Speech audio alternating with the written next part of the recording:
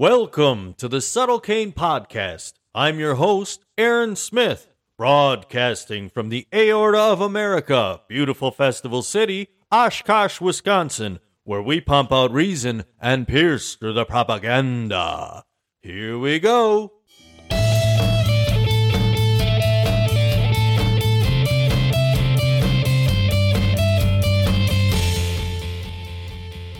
Welcome. Glad to be back. If this is the first time you are listening, thank you for being here. If you are a returning listener, thank you as well. Your continued support is much appreciated. Today I was going to get back into the allegory of the cave. We did part 1. We set the scene and went through the cave and the fire, and then we went into Freedom Stage 1 from part 2. I sat down and I read through this, recorded an episode. I went back and I listened to it. In order to stay engaged, I think it would be a little bit difficult to read through the entire thing.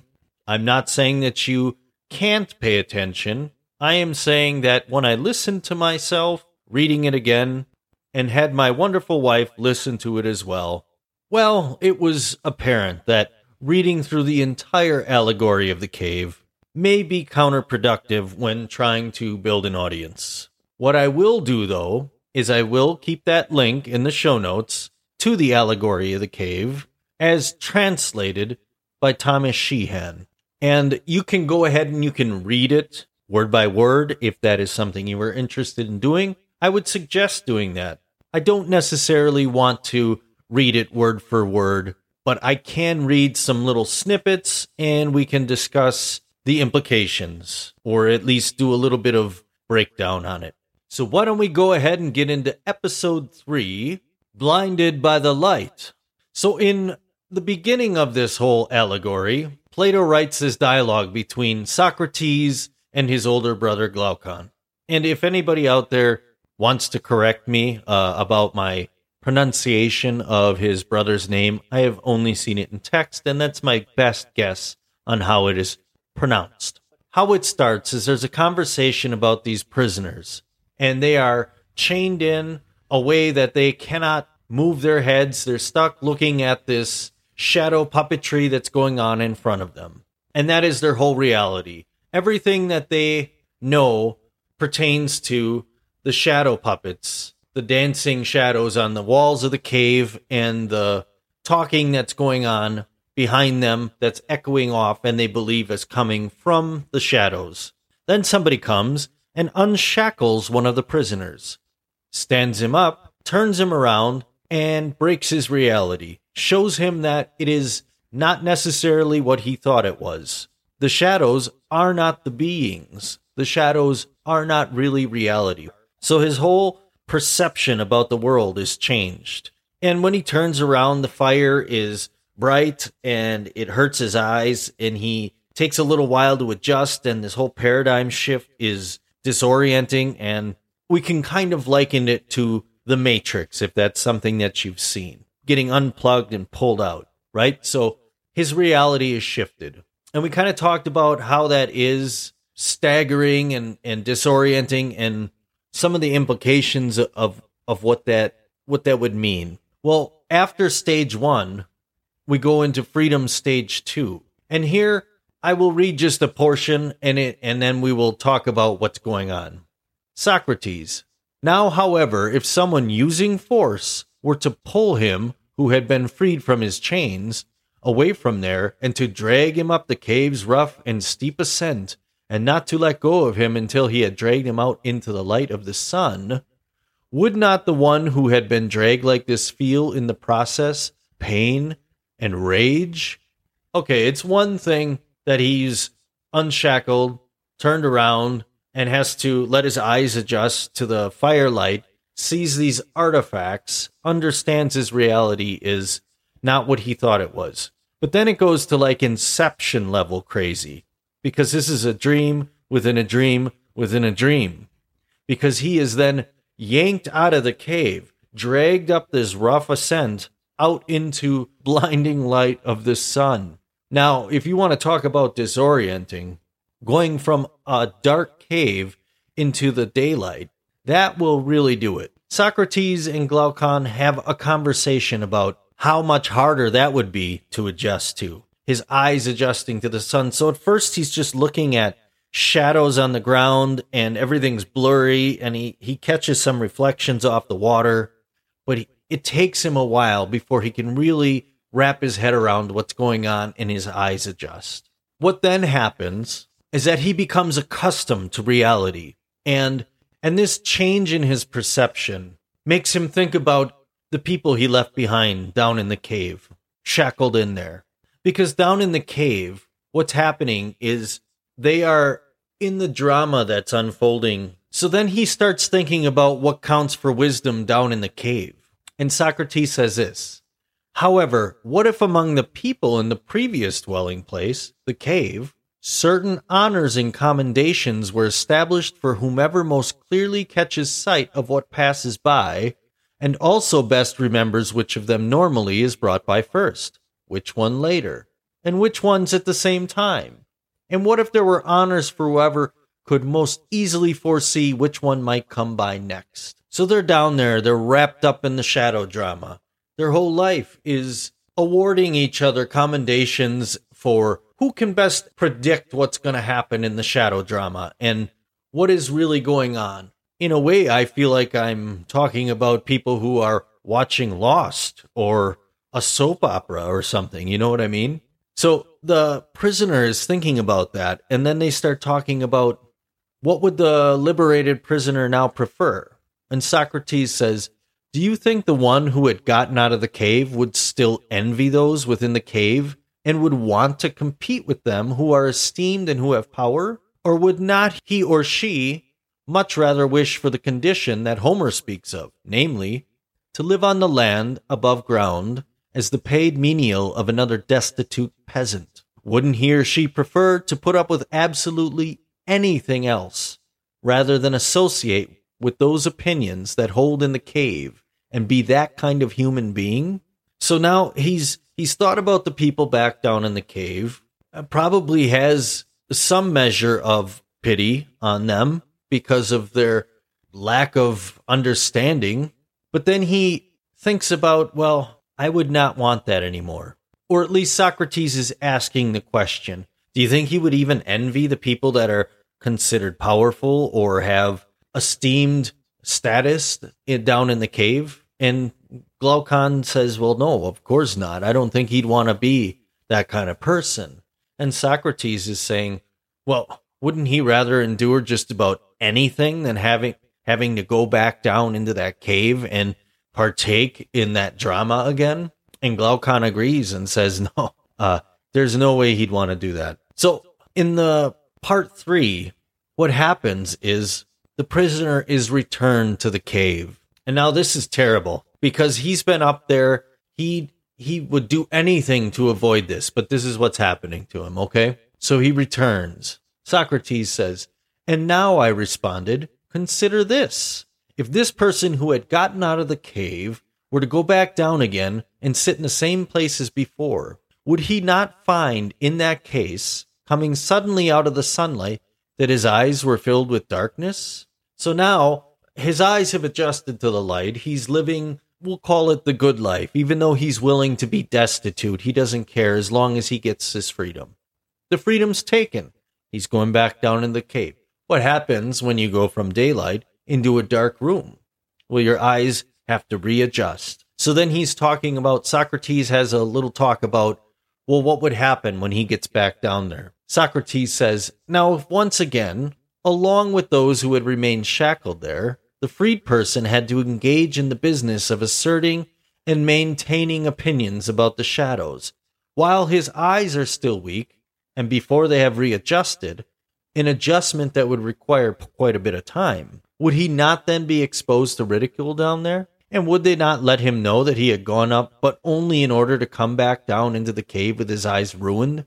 And thus it certainly does not pay to go up. And what's the final outcome? The final outcome, Socrates says, and if they can get hold of this person who takes it in hand to free them from their chains and lead them up, and if they could kill him, would they not actually kill him? And Glaucon responds, they certainly will. Wow, What do we take away from this? That was an extremely abbreviated version of this. So out of the cave, into the sunlight, the pain, the rage, and the blindness. He has to get used to the light. He has to become accustomed to this new understanding of the world around him.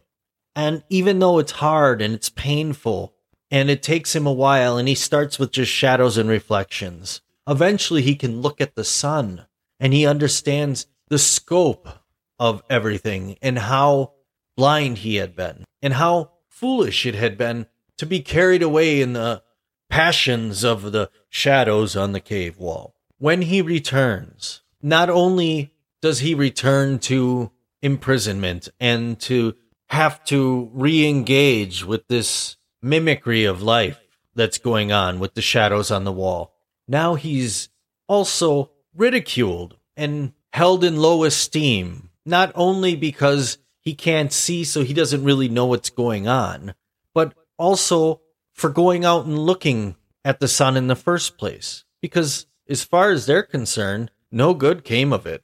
No good came of it. It was pain, it was blindness, it was suffering, and now he's just sitting back next to him. So what was the point? What was the point? And the point, in the end, that Socrates makes is that if these people, not knowing what this prisoner that was released knows, not having experienced it, all they know is that this guy had pain, suffering, and blindness, and now he's sitting back down. So wouldn't they rather kill the person that's coming to get them than have to go up there and experience that suffering themselves? That's the allegory of the cave. So what do we do with that information? Why, Aaron? Why did you do this to us? Why have we been listening to this? Well, of course, you get a general sense of where we're going with this. The idea, first of all, that there are shadows on the wall, that we are being subjected to this kind of deception. That's at least what I'm proposing. How am I proposing that? What is the thought process that I have with that? Well, a lot of it has to do with the way we interact with each other now, the way we are drawn into these dramas that really have no attachment to reality, the celebrity lifestyle, politics, all of the social media, virtual prisons that we're building for ourselves. Go into a public place. Go sit down in a public place and pay attention to the people around you. Are they interacting with each other? Now, of course, some are. How many of them are ignoring each other and just staring at their phones? How many? Most of them, I would say, in my experience, at least as of late, I will go onto the campus and I will look around, and there are very few people interacting with each other. We are living in an isolated society. It's hard to watch sometimes. I am not above it all. I'm an introvert by nature, and so I'm actually more comfortable sitting here in front of this microphone by myself than I am in a crowded room. Well, that's my little rant for now. Back to the message at hand. Trying to find the truth. Paradigm-shifting truth. So our life is a very dynamic thing, and we are constantly readjusting and reassessing, taking in new information and adapting to it, right? But there are moments in our lives when we get paradigm-shifting information, and it can be painful, and it can be hard to overcome that feeling of reeling and just disorientation. But we need to be able to do that. We need to be able to look at information, adjust to it, adapt to it, even if it is paradigm shifting, even if something that we hear, even if something that we read goes against everything that we had believed before. It doesn't mean we have to automatically buy into it. But what it does mean is that we have to be able to at least objectively assess it. Is this true? Is this a closer representation of reality than I have been existing in? That's not easy. It takes courage. It takes tenacity. It is not something that comes to us naturally. Our minds need to be flexible, and we have to approach things in the most objective way that we can. I know I was talking about when you're younger, you tend to have more of a sense that you have things figured out. I was talking about how you can get a little uppity when you start seeing things in your life that are different, that you start accepting things that challenge your perception of the world. And then you start looking around and you wonder why other people aren't seeing these things. And you can find yourself in a position where you are looking down on the people around you. And I remember my wife asked me, well, when was that for you? Because I was thinking about that. And I started talking about this time when we lived in this small town. And I was doing a lot of reading and I was expanding my knowledge base. And I was starting to see some things that didn't really jive with my worldview. And I was challenging myself to accept things that maybe didn't feel comfortable. Now, I know that's a little vague, but that's okay. It can be, because it's a general situation I'm talking about. And why I bring it up is because I still do this. I find myself still doing this, but I have to constantly be on guard for it. And so I'm trying very hard to do that. We have a very divided country in America.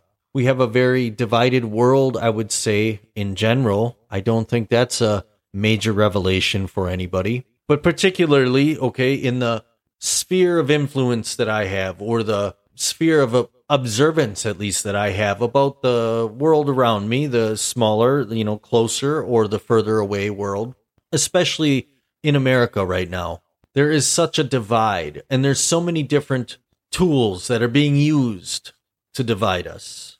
Race, religion, sexuality, politics. It seems to be never ending. And it occurred to me that most of this stuff that's dividing us, that's keeping us apart from our friends, from our family, from people we don't know but should know, it's all shadow puppets. It's all shadow puppets. The real stuff is where we need to be concerned. The sense of community, understanding that we're all human beings and that we need each other, and that these shadow puppet divisions that are being put in front of us are petty and unnecessary. And maybe it's a very important topic that you disagree with someone on, and maybe you feel very strongly about it. But that is not enough reason to treat someone like less of a human, to other them. There's a lot of othering going on. There's an exercise that I think everybody should do at least once in their life. You need to pick a topic that you're very passionate about, something that you feel so strongly about that you feel the emotion well up in you when you discuss it. Pick something that you feel that strongly about. Make an argument for it, for your position, that is. Now, that shouldn't be that hard for you. It shouldn't be, because if you feel that strongly about it, then someone has convinced you in such a way that you have an emotional attachment to it. Hopefully, that's something that you have a good argument for. If not, reevaluate that. But sit down and make that argument. Make it in a way that you could convince somebody. That's the easy part. Now comes the hard part, but the important part. You have to sit down and you have to take that topic that you feel very passionately about, and you need to argue against yourself with intellectual integrity and honesty. That means that does not mean that you have to believe what the other person believes, but you have to take that topic and you have to look at what other people believe, and you have to look at their reasons with an open mind. Sit down and really think it through. Really make out an argument. Argue passionately against what you are passionate for. What will that do for you other than be frustrating? It will be frustrating. But what will that do for you? Number one, that will help you to see other people's opinions, other people's positions. You will be able to see where they are coming from, and it will be harder to other them. Maybe you will be able to extend them a little grace and say, I understand the reasons why you believe that. And I can respect the fact that you have reasons. You aren't just crazy. You aren't just a bad person. It's okay to disagree. Wouldn't that be great if you could show up at a family function and you have, let's say, an uncle or an aunt or a grandparent or a parent, that passionately disagrees with you about your political stance, or pro-choice, or pro-life, or racial inequality, or religion. But you would be able to sit down, have a conversation with them, and in the end, the most important thing would be the relationship. You would be able to sit down, put your hand on their shoulder and say, I don't agree with you, but I love you. And mean it. We need more of that right now. I know it sounds like something that should be on a greeting card, or maybe it's just wishful thinking. But I think that we can do it. I think it's possible. We need to set aside our addiction to the shadow drama. It's hard to do. You're going to have to put down your phone for a while. You're going to have to stop scrolling through social media and Reddit and Facebook, and you're going to have to stop watching Fox News or MSNBC or CNN for a little while. You're going to have to unplug. You're going to have to open your eyes. Just live in the world. You can come out under the sun. Get away from that cave. Come out under the sun. You know what? It's beautiful, but it's also terrible. It's full of grace and love, and it's also full of hate and suffering. But it's the real world. We have to stop living out the shadow drama. Now, I know that's a bit of a rant, and I know that there are issues that you just can't seem to find common ground on. What we have to stop doing is sacrificing our relationships because of that. It sounds easy, that little saying, agree to disagree. But you have to really be able to do that. We have to be able to do that as a society. You know, there are puppeteers. There's a lot of puppeteers. There's politicians.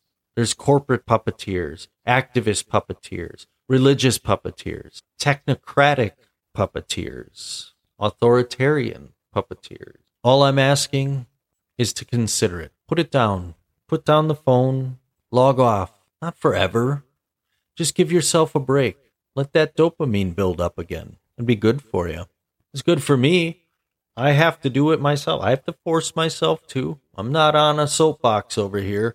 I have the same problems. I mean, I'm not on social media, but that's a choice that I made because I know what it would do to me. I had Facebook years ago, and it was very unpleasant for me. I mean, I kept telling myself I could keep in touch with my loved ones, but in touch, not really. No, looking at pictures, Facebook stalking people, that's not really keeping in touch. I'm hoping we can discuss topics on this podcast that may feel a little like someone just dragged you out of a cave into the sunlight. And I hope that you have the ability to weigh things that you hear, to be exposed to information that maybe challenges perceptions. And I hope that you can at least let your eyes adjust to the light. Look at what's going on. You may or may not come to the same conclusions that I have about things. Like I said, I'm not here for conclusions. I'm here for the questions. We're all human beings. We got to live in this world together. We're just scraping by, most of us, doing the best we can with what we have. Let's do it together. Your time is valued here. We're working on the value for value system. I've explained it in previous podcasts. What it is that if you find value in what I'm doing here and what we're doing here at the podcast, you can return value. We're not going to use advertising, so I'm not going to have an income stream for the podcast in the traditional way. And the reason for that is that I don't think that advertising has a place in free and open speech. I understand its value in the open free market, but advertising by its very nature is manipulation. And I don't want to be subject to any potential manipulation in this podcast. So I have to rely on the good faith of my producers, you, the listeners. There are ways to contribute, and there are links in the show notes. You can use PayPal, Venmo. I have some cryptocurrencies, so I can accept crypto. But I'm also interested in art. I'm interested in music. And if you have something that you want to share and you want some exposure, as long as it's not completely vulgar or inappropriate, I'm happy to give you some exposure. I was in a couple bands myself. We didn't get a lot of exposure. I'm happy to help out with that. I really appreciate you being here. This is a process. This technology, the whole idea of sitting here and doing a monologue and trying to talk to you, it's a process. And if you're hanging in here with me, thank you very much. I appreciate it. The more we can build this thing up, the more dynamic the show can be, the more we can bring in guests, we can have some interactions, we can have a little more dynamic soundboard, which I guess would be helpful. And send me an email. Tell me what you're interested. Let me know what's on your mind. Is there a topic that you think needs to be addressed, dissected, deconstructed? I can't address everything, obviously. This is a one-man show. But I am happy to read your emails, and I'm happy to go through and try to find answers. And I may just email you back, but if it's something that I think we can attack on the show, I'll be happy to do that. I have some other topics I'm going to be talking about, and I think for now, we are done with the basic philosophy, but I really wanted to have a background, okay? I wanted to talk about the different kinds of reasoning, so we can look at deductive, inductive, and abductive reasoning, so we can take things apart a little better. Are people using correlation in a way that presents it as causation? Are they pretending they're making a deductive argument when they're really making an inductive or abductive argument? Thank you for your time. It is an honor and a pleasure to spend this time with you. I hope that you've enjoyed the show, and I hope that you're back. Please feel free to email me. Let's correspond. Let's start a dialogue. For all of you listening, you are valued, you are loved, and you are worthy. God bless, and good night.